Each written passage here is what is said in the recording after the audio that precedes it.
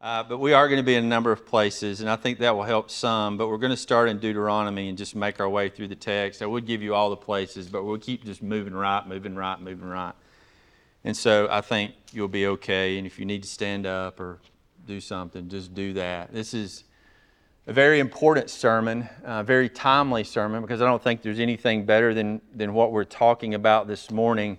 But it's a long sermon. And I wrestled with trying to shorten this thing down several times, but it's just not feasible. Nathan will be leading us in the doctrine of repentance next Sunday, and so this is what we need to walk through this morning. But I want to turn your attention, really the attention of your hearts, toward the faithfulness of God. As we stand on the beginning of a new year, I don't think there's a better thing that we can do this morning than to reflect on the past faithfulness of God over this last year, because that will encourage us and fill us hope, knowing that no matter what we face this coming year, God will always be faithful. You think about that. I think Hannah and I have had a conversation about that a few years ago, something similar this time of year, and then we walked into COVID, and then, the church did what it did. And so that's the reality of it. We really have no idea of the things that we're going to deal with this year. There's going to be some wonderful things. There's going to be babies born. But God forbid, there may be some that will pass among us. And so there's going to be all things throughout this entire year, but there is one thing that we can rest in with absolute certainty, and that is the unchanging, unfaltering faithfulness of the God that we serve. And so I want us to spend our times this morning thinking about that.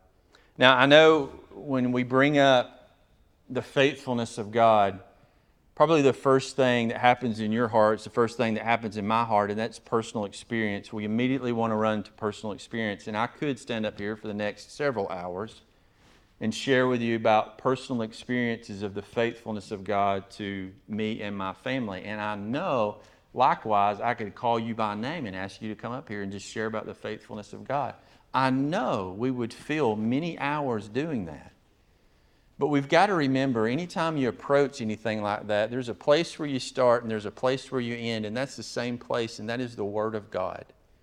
And so you have to begin with the Word of God, and you have to end with the Word of God, and then in the middle we can share personal experience, because then our personal experience is carefully guarded and guided by the Word of God, and we don't get out of bounds, if that makes sense. And so if you have to start that way, and if you want to understand the faithfulness of God, the first place you have to start is the Word of God. If you want to know what it is, you need to listen to what God says it is. And since we're talking about the faithfulness of God, we need to hear what God says about His faithfulness to us. And so that's where I want to start this morning. But I will say this. This is a lot like it was 2 weeks ago. You see, to understand the depth of faithfulness, you need context. 2 weeks ago, we talked about the love of God. And I mentioned love, and everybody, oh yeah, I'm comfortable with that. I understand the love of God. I know the love of God, all that. But we walked into the text in some very difficult places, and I think all of you guys were blown away, at least by the conversations that I had. And for my own personal study of studying the love of God, I think we all realize that we don't even begin to comprehend the depth of the love of God. There was one passage that I referred to a couple of weeks ago, Romans 5:8. But God demonstrates His own love. There was a particular kind of love that God wanted to demonstrate to us, and it was His own love. And according to Romans 5:8, He did that, it says, in that while we were yet sinners, Christ died. You see, unless you have the context of sinfulness, you can't understand the love of God. It was in the context of a fallen and broken world that you and I see the glory and the depth and the wonder of the love of God, because it was in that context in which Christ died. So in the very same way, we talk about the faithfulness of God, you need to understand we need context. We need difficult, painful context to experience in order that we might understand more deeply the faithfulness of God. Now, I realize in the text, when you begin to walk through it, you always need the clear description, and you always get that from the text, especially since faithfulness is a characteristic of God. But when you want to understand the character of God, and should be one question that I could ask anybody in here, where do you go first? And you'd always go to Exodus 34 when Moses actually asked him the question, show me your glory. And so God begins to define himself. We don't have to wonder what he's like. He defines himself. And he says he is compassionate and gracious, slow to anger, abounding in loving kindness and what? Truth. Now here's what's interesting about that, because if you're going to study faithfulness, and I just typed in the word, that's how you start everything, I expected there to be thousands of references just with the word faithfulness. But in the NASB, there's only 41, which I found very odd. In the King James Version, there's 19. There's 19 times the word faithfulness is used in the context of God, and I'm like, I obviously don't understand what's going on here. The ESV had a lot more. It had 75, but then I figured out why the ESV has more, because it translates different words as faithfulness. In fact, what I just read to you, Exodus 34, I didn't use the word faithfulness, but in the ESV, it does use the word faithfulness because it translates truth into faithfulness. It says this, the Lord passed before Moses and proclaimed that he is merciful and gracious, slow to anger, abounding in steadfast love and faithfulness. And that's a fair translation. In other words, you can't understand faithfulness apart from God, because God alone is faithful. And certainly we'll understand that once we get into the New Testament and understand our unfaithfulness. But you do understand we would have no concept of what it means to be faithful if we did not know God. So the essence, if you will, of faithfulness is God. And the essence of God, we could say, is equally faithfulness. Now, just because the word's not there often, you see it in every story in the Bible. We could literally walk through every book and every story, and I could remark about the faithfulness of God. So I just began at the beginning and began to think about particular things. And one of the ones that stuck out to me the most is when Moses showed up to rescue the children of Israel from Egypt. Because if you remember in Genesis, God promised Abraham, your people are going to be in captivity for 400 plus years down in Egypt, but I will rescue you. And so it took 40 years to get Moses ready to shepherd those people and rescue them. But you need to understand, when Moses came walking out of the desert, he might as well had a t-shirt on that said, here comes the faithfulness of God, because here came their rescuer, if you will, or their redeemer. God was coming to set his people free. God was being faithful. You can turn a couple of pages later and you can watch God be faithful to his people when he guides them with a pillar of fire by night and a cloud by day, and he leads them across the bottom of the Red Sea and completely wipes out their enemy. They could have got to the other side and began to sing the faithfulness of God, but the word's never mentioned. You turn the next page and you get into Exodus 15, and God begins to give them bread from heaven and water from a rock. And you again can sing about the faithfulness of God, because I got 1 million plus people standing in the desert and they're thirsty and they're hungry. And God says, no, you're going to understand my faithfulness. I'm going to feed you and I'm going to give you water to drink. But the word's never mentioned. So you can see it all throughout the Bible, but there's very few places that you hear it. But listen to this, and I found this to be consistently true every time you do actually hear the word. It's always after the fact.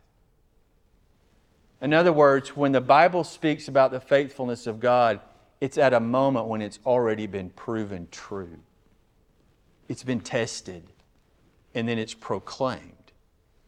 Now, I find this interesting because marriage is about to be happening in my family in just a few months. And if you think about it, marriage is a proclamation of future faithfulness, which is odd. I mean, that's biblical. If it wasn't in the text, I would tell you right now, we're doing marriages wrong. But we follow the text when we perform a ceremony of marriage around here. And it's a promise of future faithfulness. But I can't find that in respect to God. But that's exactly what we do when we stand up there and commit our lives to one another. We're in effect saying that I will never fail to be faithful to you. I wonder why that we don't follow the pattern of God, and when we get to the 30-year mark or the 40-year mark or the 50-year mark, we don't set up the fellowship and have a party and we celebrate the faithfulness of God in a particular marriage for the last 40 years or the last 50 years, because that's when it's understood. When you can go, I want you to look back over the last 40 years as you look at your spouse and you tell them, you know, without question, I've been faithful. You see, faithfulness needs that context. And so the first place that we run into it in Scripture that Moses uses in respect to God is in Deuteronomy 31. Now, if you have your Bibles, I want you to flip back to the start of 31.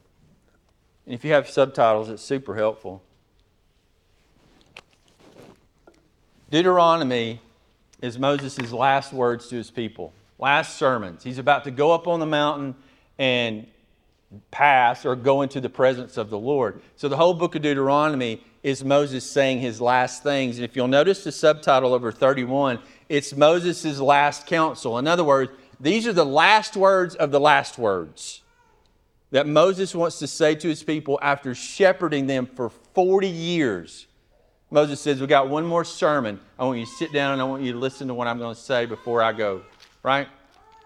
So you get to verse 30 of that last chapter, and I'll read the words to you again, skipping around just a little bit. It says, then Moses spoke in the hearing of all the assembly of Israel, all of them, the words to this song. He sang the whole thing until it was complete.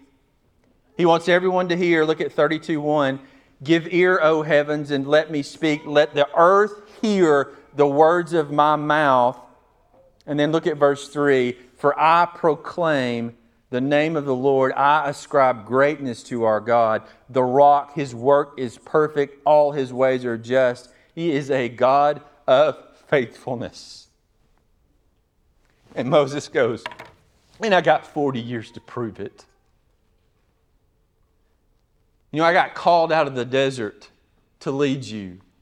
And the only way that I've ever found you in every single day is stubborn and stiff-necked and rebellious. In fact, if you'll look over in 32:17, Moses does talk about them. Let me start in 32:16. Here's how the people were. They made God jealous with strange gods. With abominations, they provoked Him to anger. They sacrificed to demons who are not God, to gods whom they've not known. I love the next passage. New gods who came lately. It's just the most recent God you worshipped, whom the fathers did not dread. But you neglected the rock who begot you, and you forgot the God who gave you birth. So Moses is going to deal with what they were like for the last 40 years. But he begins with talking about what God's been like for the last 40 years. And he says, let me tell you, after 40 years, every single day that we were in that desert, I got nothing to say but this one truth. He is a faithful God. You see, you need context. And so this is the first reference that we find with somebody speaking about the faithfulness of God because they've walked through the long roads. So with that being said, where else are you going to find faithfulness in the text? I mean, if you're in KJV, there's only 19. I thought to myself, well, I know, and if Johnny was in here, he's locking the doors outside. If he was in here, he would say Revelations. And I'd say, you're exactly right, Revelations 19. You know what the name of the Lord is in Revelations 19? Faithful. That's just His name. We get to the end of everything, and we recognize the name of God as faithful and true. Because throughout history, from the beginning of time to the end of time, the one thing that we will proclaim certainly is that God has been faithful every single moment of the way. He has never failed. So if I asked you this, and hopefully you get it, where would you find the most references to faithfulness? And in every translation, it's the book of Psalms. It should make sense. I've told you that the book of Psalms is doctrine that's been put into practice. It's when we live out the truths of God, right? And so in the Psalms, what you have is people going through very difficult moments, and they reflect on the former faithfulness of God where God delivered them, and that gives them hope that God will deliver them yet again. Or in the second way you find it, they've come through a great deliverance, and they're praising God for His faithfulness. So out of those handful of references that we find in the Bible, the majority of them we find in the book of Psalms. And I encourage you to do your own study and read through all of them. I did, and they're absolutely wonderful, every single context. But I had to pick and choose for this morning, right? So that's how the Bible begins. But let me turn you to personal experience because, like I said, I know we all have personal experience of the faithfulness of God. So Paige and I have literally spent hours in a car the past couple of weeks. Hours and hours and hours. So we were coming back from somewhere, from an airport at some point in time, and I asked her, if I told you or if I asked you to please tell me how God has been faithful to us in 26 years of marriage, what would you say? And she started the same place I started. When I sat down and wrote this out, she said, our kids. And I've told you guys this before, how many nights we were on our knees at the foot of their bed after they had fallen asleep, praying that God would be gracious to save. Night after night after night after night. And there was a season in which we enjoyed the fruit of God's faithfulness and we saw them come to saving faith. Also, during that time, even before they could walk, talk, or crawl, we began praying for their spouses. God, would you do the same thing for their spouse? Would you carry them along? Would you bring them to saving faith? Would you let them enjoy a life of worship and service with you? We're enjoying the fruit of that now. I just spent, a whole week with Jonathan and Audrey and prayed with them and just rejoiced in their heart to serve the Lord, worship the Lord. Those are answered prayers. We're just enjoying the fruit of the faithfulness of God, right? We also talked about provision. That was our second thing. That was my second thing. And this is probably where we understand the faithfulness of God the most. Provision. And I could take up literally the rest of this service telling you about times in which there was a tremendous need for something. Silly as a grill, Chris, that I prayed for. It's been that way our whole lives. We lived in the Northwest, and y'all remember at that time I'd quit my job. We didn't have anything coming in. My wife prays for a microwave. And somebody knocks on our door. It's the same model, it's the same color, it's the same size. I unplugged it, slid it out of that slot, and plugged in a brand new and slid it in that slot. Somebody said, I just thought y'all might need this. And my wife had been praying for that. See, when we think about the faithfulness of God, that's one of the first places we go when we think about the provisions of God. And certainly He is faithful, but there is a level of faithfulness that goes even well beyond that. And it's a spiritual faithfulness, and I want to take you there this morning as well. Certainly we need to trust in the faithfulness of God to provide for physical things, but we have to understand there's a greater thing that we need to trust God for, and that's faithfulness in the spiritual things. So while we're still in personal experience, so what about congregational? Has God been faithful this church? What do you think? We got 9 years we've been together. How long can we talk about that? Some of y'all are still here that were here 9 years ago. This congregation looks entirely different. And the only thing that we can say, and the only one we could ever give credit to for that is God, because God is faithful. Sarah's missing this morning. That breaks my heart. But we had a need in the body. Tyler and Wallace had a need, and I found this to be true the last 9 years. Every time you and I have a need in the context of this body, God says, I got one. I already put them there.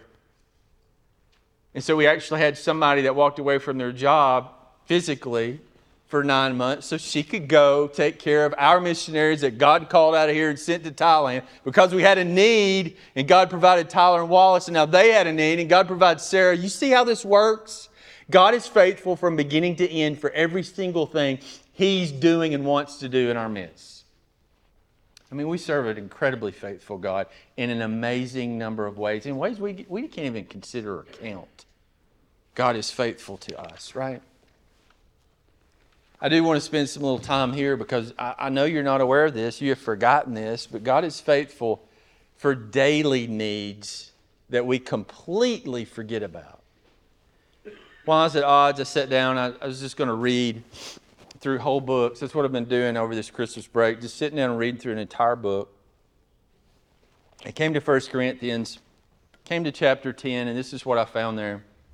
Listen, no temptation has overtaken you but what is common to man, and God is faithful, who will not allow you to be tempted beyond what you are able, but with temptation will provide the way of escape also, so that you will be able to endure it. As a child of God, when you find yourself in sin, you do need to understand there's always a back door out. You see, Jesus died to set you free from sin, and God, therefore, will not leave you in a locked room with your sin. When we think about a man running from sin, the Bible tells us to flee, right? Who do we see fleeing in the Bible? Who flees from Potiphar's wife? Joseph. Why does Joseph flee? Because God's provided a door. Not only did He provide a door, He provided an unlocked door. In other words, Joseph had an opportunity to escape that situation because God is faithful. We look at Joseph running and we go, way to go, dude. You need to back up and look at God and realize God put the door in the room. And God left it unlocked for the young man to grab it and go running out. And so you need to understand that as you walk into this next year, that you're going to struggle with your sin. We all do. But you're not in a locked room. You're not in a room without doors. God is faithful and He will always provide a way of escape. But what you and I have to do is open up our eyes and look. Because we get lost in our sin and we don't even lift up our head nor turn around and look for the door. But God is always faithful. What about this? I'm not going to hang out with these too long. Romans 8:28. And we know that God causes all things to work together for the good to those who love God. In other words, if you're in Christ, all of your experiences this year are going to be for the good of your soul. I don't care what your experiences are. There's a great possibility that you and I are going to go to the doctor sometime this year and he's going to walk back in with that look on his face, right? It's not the smile. He's not telling jokes. I remember walking in that doctor's office a few years ago, and it wasn't just the doctor. When the lady sitting at the desk saw my face, she dropped her head. I'm like, that was a really bad thing to do. And as they took me to the room, the nurse didn't even say anything. Her head was down. And I'm like, are you kidding me? You see, there's going to be days like that as we walk through this next year. But we don't have to be concerned about that because God is faithful to work all things to the good of our soul and make us more like Christ. Whether that's cancer, whether that's passing of a loved one, whatever that is, you lose your job. If you're in Christ, God says, I'm going to take all that and I'm going to work in your soul the manifestation of my Son. It will be for your good. And you're like, how is that possible? Because God is faithful. He doesn't leave us in those moments. He uses those moments to bring Him glory. I got to keep going. Romans 8:38. How about this? I am convinced that neither death, nor life, nor angels, nor principalities, nor things to come, or nor present, nor things to come, nor powers, nor height, nor depth, nor any other created thing will be able to separate us from the love of God which is in Christ Jesus. How about that for faithfulness? If you're in Christ, you're in Christ. And because of the faithfulness of God, that'll never change. It says any other created thing. Do you know the only uncreated thing is God? And do you realize everything else is created? And He says there's not one single created thing, whether that's physical or spiritual, that can remove you from the love of God. Why? Because you're faithful? Not hardly. Because God is faithful. You see, I can turn page after page after page after page, and we could do this all day. Because God has filled His Word with His faithfulness. But like I said, and I need to come back to this because we don't want to dive off into prosperity theology, faithfulness needs context to understand it more fully. In other words, don't equate good times and good things necessarily with God's faithfulness, because God's faithfulness has all kinds of faces. 3.5 years ago, we were in a car wreck. 7 of us. Fireman walked up to me. He pointed at my car where the back and the front was gone. And he said, "Who was in this?" And I turned around and I said, "We were. And Jeremy and Rob and Cody are over there helping them." He said, "All of y'all got out of that?" And I said, "Yep." He said, "Any of y'all hurt?" I said, "Nope." He shook his head and he went to the next car. You and I celebrated the faithfulness of God, right? Do you understand that God was equally faithful to Matthew and continues to be? To Ed Richardson and his precious wife, God continues to be faithful. But I said faithfulness needs context for you to understand it. We understood the faithfulness of God in a moment. As our wives came and picked us all up and we hugged and we went home just weeping because we know, oh, that could have been really bad, right? We celebrated the faithfulness of God for a day or two. Do you realize they still sit in the faithfulness of God? Every single day, as he feeds his son sitting in that wheelchair, he praises God for his faithfulness. If you want to understand faithfulness, you need context. And unfortunately, most of us, if not all of us, have forgotten the faithfulness of God in that moment. And they have not. Just like love, faithfulness needs context if you really want to understand the depth of God's faithfulness. I want to show you how he did that to the son, because most people, like I said, we have this tendency to go, oh, faithfulness is when God delivers my son to North Carolina in a car. And I do praise God for that, and I do celebrate that. But God's always faithful no matter what happens, because that's just who he is. Turn with me to Psalms 91, and I want to show you how this worked in the life of our Lord.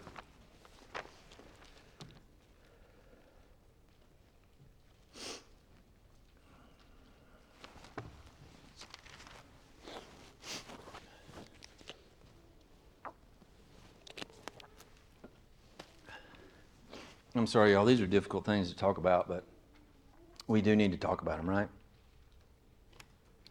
Psalms 91. Now, the majority of this psalm, if not all of this psalm, is the Father speaking to the Son. And you're going to really recognize one of these passages, okay? So let's begin in verse 3, 91:3. For it is He, the Father, who delivers you, the Son, if you will, from the snare of the trapper and from the deadly pestilence.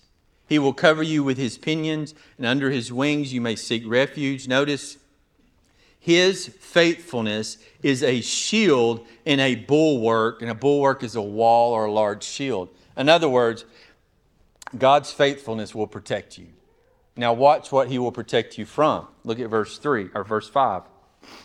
You will not be afraid of the terror by night or the arrow that flies by day. You will not be afraid of the pestilence that stalks in the darkness, or of the destruction that lays waste at noon. 1,000 may fall at your side. 10,000 of your enemies is going to fall down at your right hand, but it will not approach you. You will only look on with your eyes and see the recompense or the repayment of the wicked. For you have made the Lord my refuge, even the Most High your dwelling place. Look at verse 10. No evil will befall you, nor will any plague come near you. Now here's what prosperity theology does with that passage. God is faithful, therefore no evil will ever come your way. God is faithful, therefore you're not even going to get sick. Right? Now look at the next passage. For He, and this one is the one you recognize, for He will give His angels charge concerning you to guard you in all your ways. They will bear you up in their hands that you do not strike your foot against a stone. In other words, the angels are going to keep you from stubbing your toe because God is faithful. Now, where do we see that passage quoted in the New Testament? in the wilderness in the temptation of our Lord. When Satan says, go ahead and jump off the temple, man, the Bible says the angels are not even going to let you stub your toe. You see, when we think about the faithfulness of God, we've got to be very careful that we don't turn this into physical things and we don't make this the prosperity gospel, right? Did Jesus stub his toe? Well, actually, he did worse than that. They nailed him to a cross and they crucified him. So how do you go, no evil will befall you, and yet they hung you on a cross and stuck a sword in your side and bled you out? How do you put those things together? This is how you put those things together. When God says, I will be faithful to you, what He's meaning is the depth of your soul, your very existence belongs to me, and I'll never let anything touch you. In fact, in Matthew, Jesus said, not one hair of your head will be harmed. And He said that to the 12 disciples who had their heads cut off. You're like, what are you talking about? They're not even going to harm a hair on my head. What do you mean? They're going to take our heads off. What I mean is this, you're thinking physical and I'm always thinking spiritual. No evil will befall you in your inner man. You're not even going to stub your toe in your inner man because I am faithful to carry you the whole way. You see, when we sing about the faithfulness of God, I do ask God to deliver my son while he's on the road. And I do rejoice when God does that. But I know if something different happens, my son won't even stub his toe spiritually because he's in Christ. Therefore, no evil will ever befall him. No pestilence will ever come his way. Spiritually speaking, he's not even going to get sick because God is faithful the whole way. So when we think about the faithfulness of God, these are the sort of things that we understand. In fact, God sometimes afflicts us Himself so that we can better understand His faithfulness. This is what the psalmist writes in Psalms 119. I know, O Lord, that your judgments are righteous and that in faithfulness you have afflicted me. In faithfulness you afflicted me. In other words, the writer knew God wanted to teach me about His faithfulness, so I suffered. And I understood it. You see, God's worried about the inner man. We're always worried about this man. But sometimes He teaches us hard lessons so we'll remember it's about what's going on in here, right? The worst experience, and this is self-inflicted pain, is found in the book of Lamentations. So walk to the right with me. You'll go through Isaiah, Jeremiah, and then you'll come to the book of Lamentations. I appreciate you guys being with me this morning. I can tell that you are. We got a few more things to talk about. So God afflicts us sometimes, but sometimes we afflict ourselves. But let me ask you the question before we get into it. If we afflict ourselves, is that going to change the faithfulness of God? Of course, you know the answer to that. No. He never changes, right? Well, watch this. Lamentations is written by Jeremiah, and it is an expression, a detailed description of some of the worst moments in the history of the nation. Okay? If you'll notice Lamentations, I'll start in verse 1, chapter 1, and read just a few verses down to verse 5 because we get the reason for it. But notice verse 1. How lonely sits the city that was so full of people. She has become like a widow who was once great among the nations. She who was a princess among the provinces has now become a forced laborer. She weeps bitterly at night. Her tears are on her cheeks. She has none to comfort her among her lovers. All of her friends have dealt treacherously with her. They become her enemies. Judah, which is the very heart of God, has gone into exile under affliction. Under harsh servitude, she dwells among the nations. She's found no rest. All of her pursuers have overtaken her in the midst of her distress. The roads of Zion are in mourning because no one comes to appointed feast. All her gates are desolate. Her priests are groaning. Her virgins no more. She herself is bitter. Her adversaries have become her masters. Her enemies prosper. Notice, here's why. For the Lord has caused her grief because of the multitude of her transgressions or sins. In other words, when you get to Lamentations, it's the worst moment It's self-inflicted because of their sin. Look at chapter 2, and I just have to bring this up because of how we do things here at Corinth. Look at chapter 2, verse 14. This is how bad it is.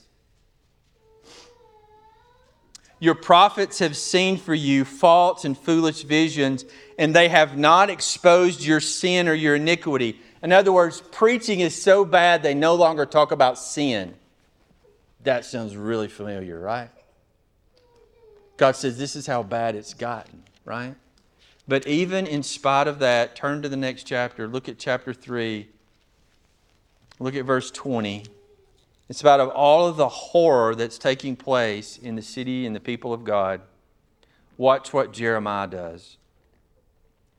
Surely, 3:20, surely my soul remembers and is bowed down within me. This I recall to my mind, therefore I have hope. The Lord's loving kindness indeed never ceases. His compassions never fail. They are new every morning. Great is your what? Your faithfulness. In other words, God, we've done this to ourselves. We've destroyed everything. Our sin has ruined it all. And yet Jeremiah remembers something. You know, I remember the character of God. I know what He is like. Therefore, we have hope because God is always faithful to His people. And so in the midst of captivity and suffering and death, Jeremiah begins to worship God because he's remembered God, that God is a faithful God. So, I say that to say this. I don't care where you are this morning. You're like, you don't understand what's going on in my life. It's not good. I know. Personally, I'm a sinner as well. But you need to understand that doesn't change who God is. You're but a repentance away from enjoying fellowship with God. It doesn't matter what it is. Because God's character doesn't change. And we have to remember that sometimes when we're in the depth of so much difficulty in our own life. He is who He is. Now, one more place, one more context. Keep turning to the right, just barely. Hosea.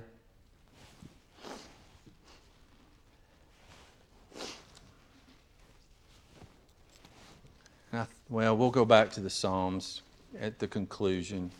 We'll let them start us and let us finish it.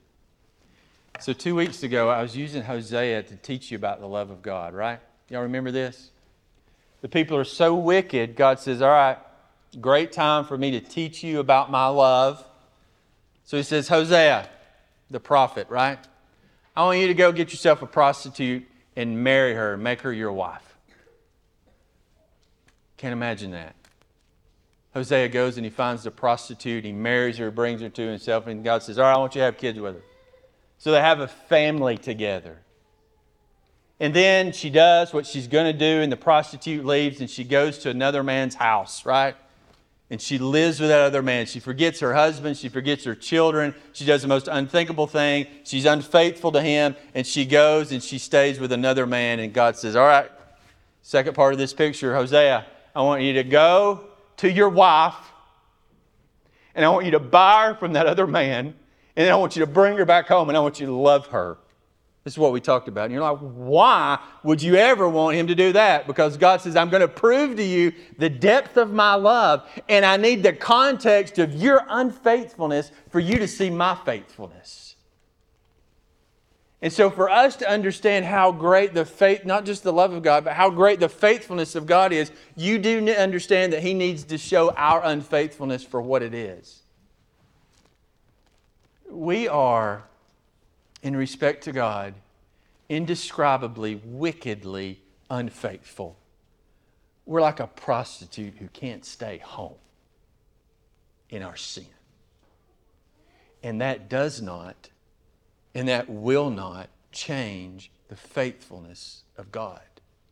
And that's why He said, Hosea, I want you to go down to that man's house, and I want you to buy her back, and I want you to love her all the way back to the house. Because that's who I am. Right? So in our great unfaithfulness, we understand God's faithfulness like we've never understood it before. And since no record of a faithful man could ever be found among men, God sent His Son, and guess how He is described as coming? With a belt of faithfulness. Isn't that something? The God of glory comes.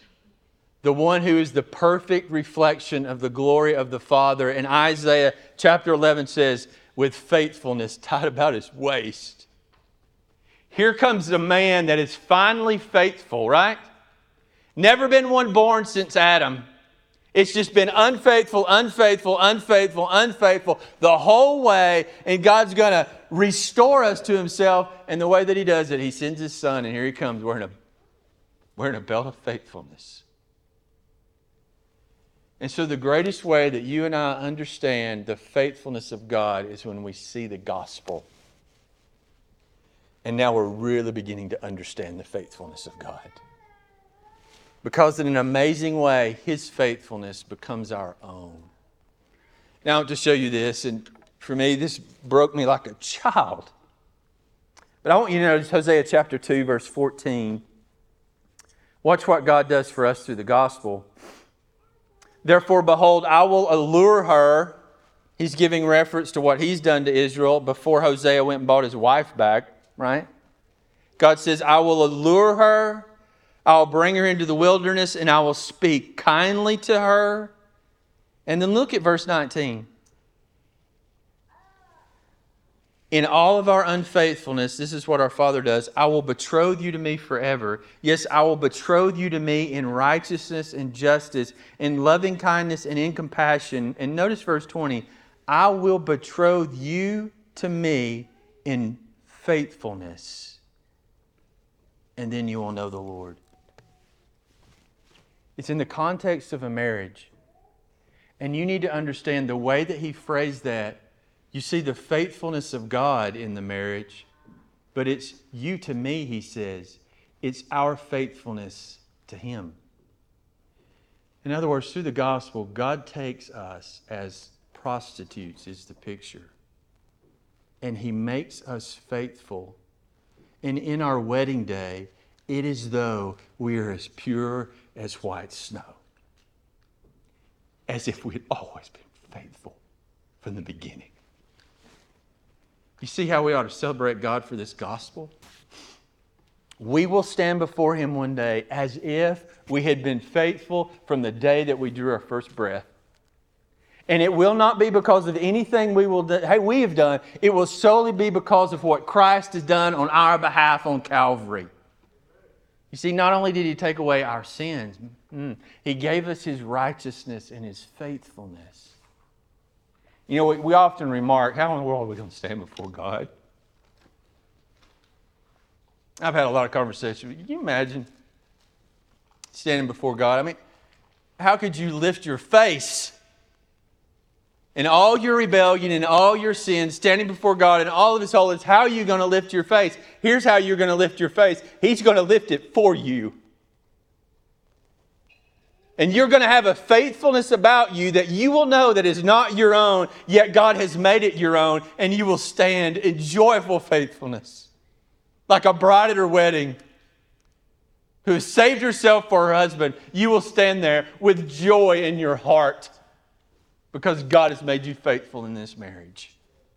And you will enjoy Him forever. Now, what do we do with all this? What do you do with all this? Because this is great stuff, right?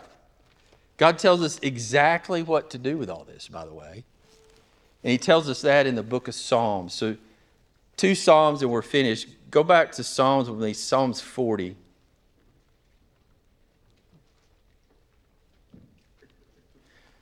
Hopefully I've swollen your heart up with joy that we have in the gospel, but I'm going to show you exactly what you're supposed to do in response. Psalm 40, verse 10.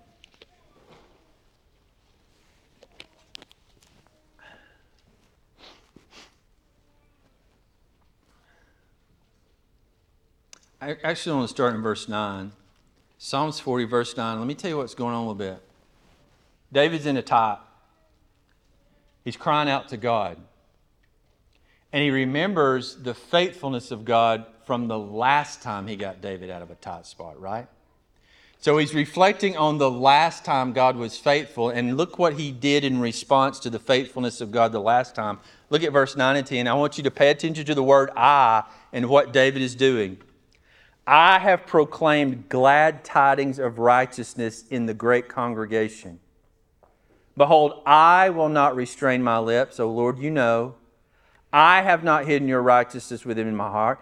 I have spoken of your faithfulness and your salvation. I have not concealed your loving kindness and your truth from the great congregation. In other words, as David reflects on the last time God was faithful, what did he do? He stood before the people of God and he gave testimony of the faithfulness of God. He opened his mouth and gave praises to God for His faithfulness. How do you and I respond to all these wonderful things that we understand in the text from the faithfulness of God? You open your mouth. And you give praise to God for His faithfulness throughout the entirety of your life. But you have to do that more than just in front of the people of God or before the people of God. Because when you do it before the people of God, you're leading them in worship. But there are other places that we need to do this. So turn with me to Psalms 89. Let me show you another place. And this is the last psalm, by the way. And we're done. And again, I can't thank you enough. Y'all have been right with me the whole time. Notice Psalm 89, verse 1.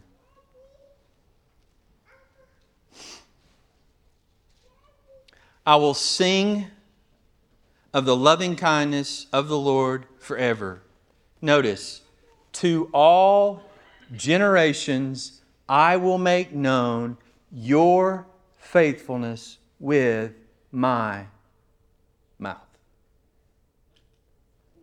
Because of all the faithfulness you and I have experienced, the way that we respond to that is we open our mouth to every generation. We've moved outside the congregation.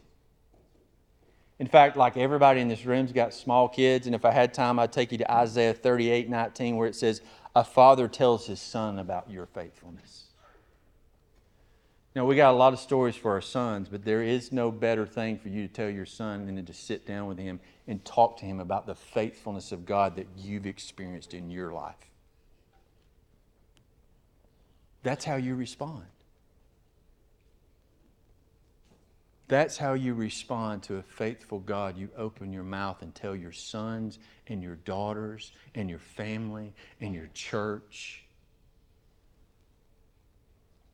We got to do a lot better job at that. But you know, we're not the only ones doing that.